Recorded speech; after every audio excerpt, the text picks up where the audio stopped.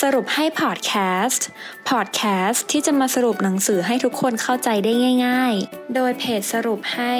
เพราะเราตั้งใจทำให้ง่ายสวัสดีค่ะยินดีต้อนรับเข้าสู่สรุปให้พอดแคสต์นะคะสำหรับพอดแคสต์ในตอนนี้มิ้นจะมาสรุปหนังสือที่ชื่อว่าอ่านธุรกิจใน69แผนภาพ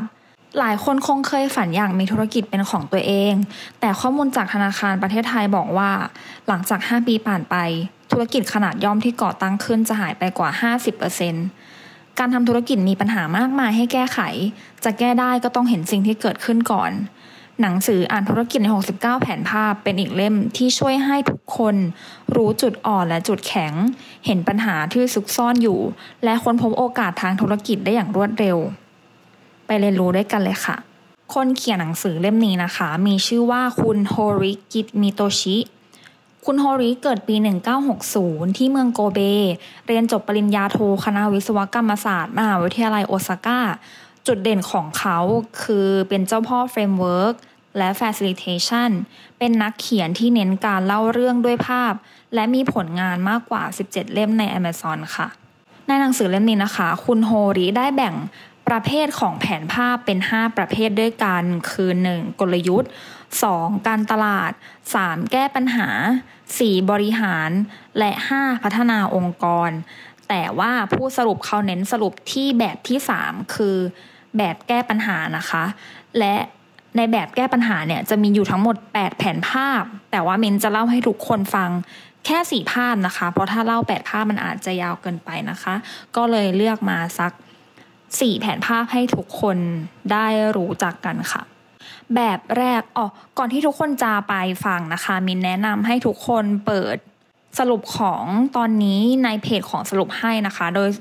โดยเซิร์ชชื่อหนังสือเลยนะคะแล้วทุกคนก็จะเจอสรุปที่เป็นรูปภาพของตอนนี้นะคะแบบแรกชื่อว่า as is หรือ to be เชื่อว่าทุกคนล้วนผ่านปัญหาเกี่ยวกับน้ำหนักตัวผอมไปอ้วนไปอยากจะลดน้ำหนักหรืออยากจะเพิ่มน้ำหนักนะคะ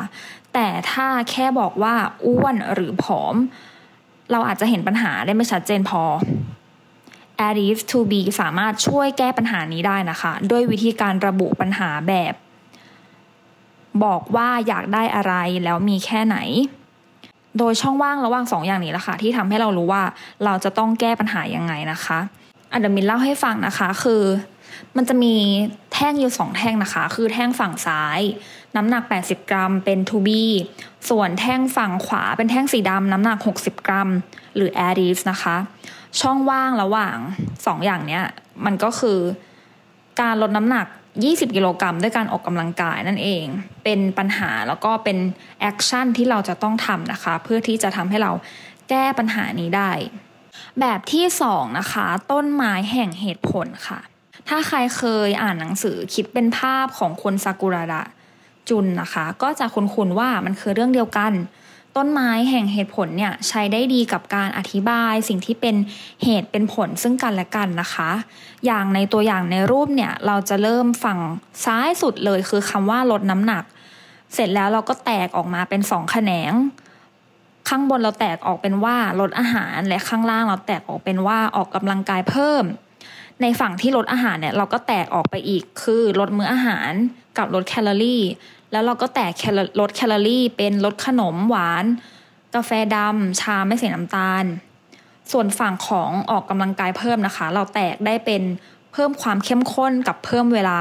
แล้วเราก็แตกตรงเพิ่มความเข้มข้นเป็นการเล่นเวทที่ยิมและคาร์ดิโอด้วยที25ค่ะเหมือน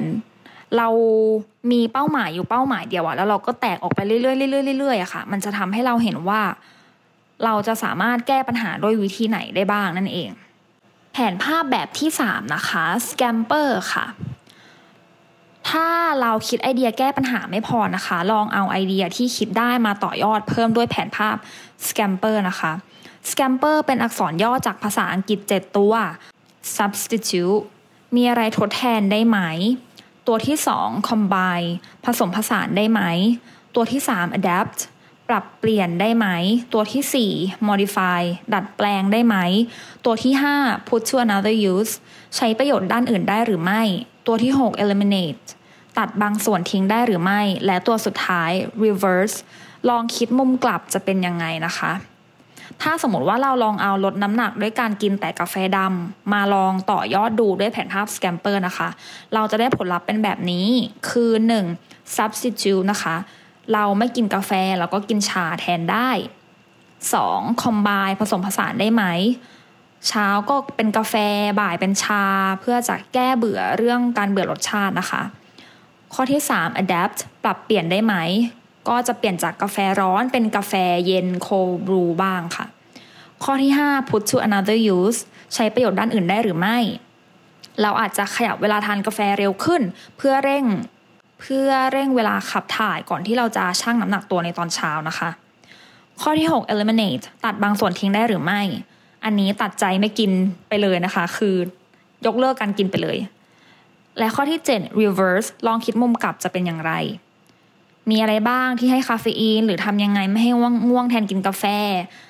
กินโกโก้ทานหมักฝรั่งนอนให้ตรงเวลาออกกำลังกายหรืออะไรก็ตามแต่ที่จะสามารถทำได้นะคะและแผนภาพสุดท้ายค่ะแผนภาพ Mental Art นะคะเป็นแผนภาพที่คนนิยมใช้คู่กับ Mind Map ซึ่งจะช่วยให้เห็นภาพรวมทั้งหมดก่อนนะคะ Mental Art คิดค้นโดยคุณอิมาอิซึมิฮิโรอากิพื้นฐานของแผนภาพเนี้ยคือทำให้เราเห็นไอเดียที่สัมพันธ์กันทั้งหมดโดยแก่นของไอเดียหรือสิ่งที่อยากแก้ปัญหาให้อยู่ตรงกลางส่วนสิ่งที่อยู่รอบๆคือวิธีแก้ปัญหาค่ะเมื่อเราได้ไอเดียแก้ปัญหามาแล้วก็นำมาใส่ในวงกลมตรงกลางอีกครั้งเพื่อให้ได้วิธีแก้ปัญหาเพิ่มเติมต่อๆไปเคล็ดลับก็คือทำซ้ำไปเรื่อยๆจนกว่าจะได้ไอเดียที่ดีที่สุดนะคะตัวอย่างก็คือจะยกตัวอย่างเดิมนะคะคือการดื่มกาแฟไม่ให้อ้วนเราก็เอาไว้ในช่องตรงกลางเสร็จแล้วเนี่ยเราจะแตกออกเป็น8ช่องรอบๆกันซึ่งเราจะได้ทั้งหมดเป็นตาราง9ช่องอะค่ะช่องซ้ายบนนะคะเขียนว่าไม่ดื่มช่องบนขึ้นมาถัดจากดื่มกาแฟไม่ให้อ้วนคือดื่มแต่น้อยช่องขวาบนคือกาแฟไม่ใส่น้ำตาลช่องซ้ายคือไม่ใส่ไข่มุกช่องขวาคือกินหรือออกกำลังกายช่องซ้ายล่างคือไม่ใส่ครีม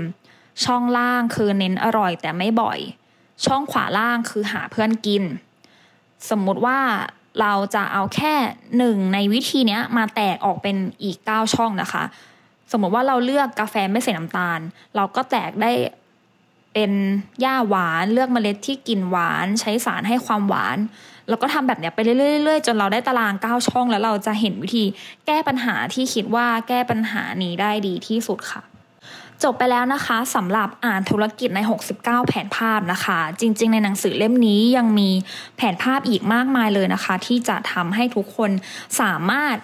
นำแผนภาพไปใช้กับการแก้ปัญหาได้นะคะถ้าสนใจก็ลองไปหาซื้อในร้านหนังสือชั้นนำดูนะคะเพื่อที่จะได้นำมาใช้ในการแก้ปัญหาได้นั่นเองหวังว่าทุกคนจะได้ประโยชน์จากพอดแคสต์ในตอนนี้พบกันตอนหน้าสวัสดีค่ะติดตามสรุปให้ได้ที่ Facebook, YouTube และ Blogdit ค่ะเพราะเราตั้งใจทำให้ง่าย